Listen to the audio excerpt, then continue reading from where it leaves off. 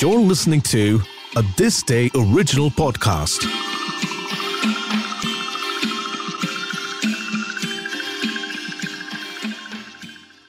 On 5th of September 1997, Mother Teresa passed away at the age of 87. The Union Government of India decided to give Mother Teresa a state funeral on the 13th of September. On the night of 5th September 1997, everyone had a solemn face. The saint of the gutters, Mother Teresa's health had progressively worsened since the last one day. Nurses surrounded her bed in their orders trademark white and blue saris. At 9:30 p.m., Mother Teresa passed away from a cardiac arrest in the Calcutta headquarters of her Missionaries of Charity. The last words she spoke were, "I can't breathe." Over the past few years, there were multiple occasions in which she became critically ill, but she always managed to pull back.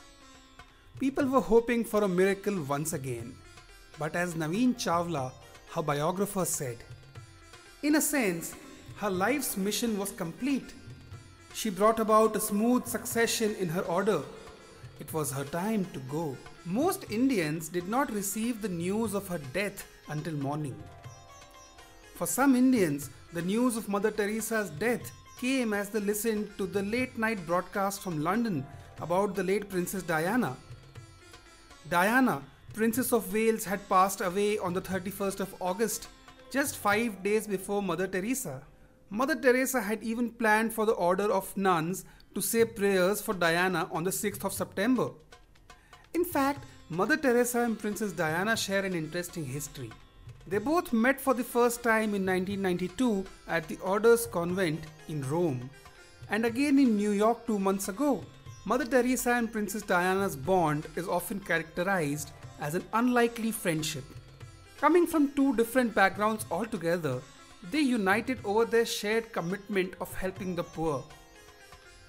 The decision to hold a state funeral surprised many. A state funeral is a public ceremony often marked for people of national significance. In India, it is usually reserved for prime ministers and presidents. Mother Teresa, who was of Albanian origins and became a naturalized Indian, was a person who belonged to no one and everyone at the same time. The purpose of a state funeral is to involve the general public in a national day of mourning. Since the Nobel Prize Peace winner spent her days in wholehearted free service for the poor masses, it's only natural to allow the entire public to mourn for their saint. Mother Teresa herself used to say, "By blood, I am an Albanian. By citizenship, an Indian. By faith, I am a Catholic nun.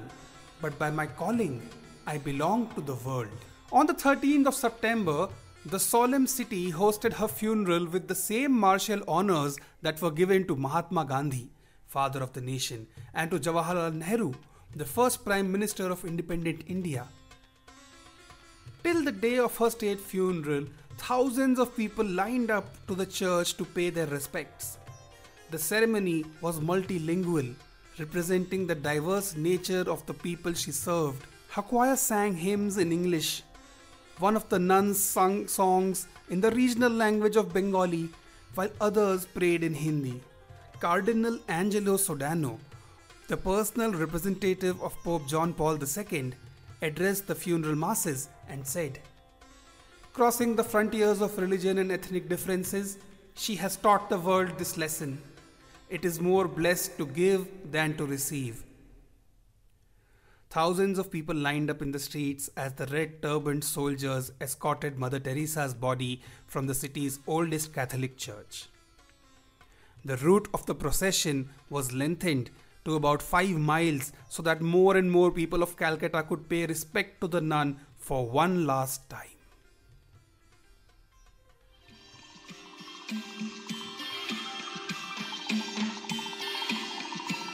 For more such podcasts, articles, trivia, and interesting bits of information from the world of history, heritage, arts, and culture, make sure to visit thisday.app. You can also check out the This Day app on Google Play Store and iOS App Store.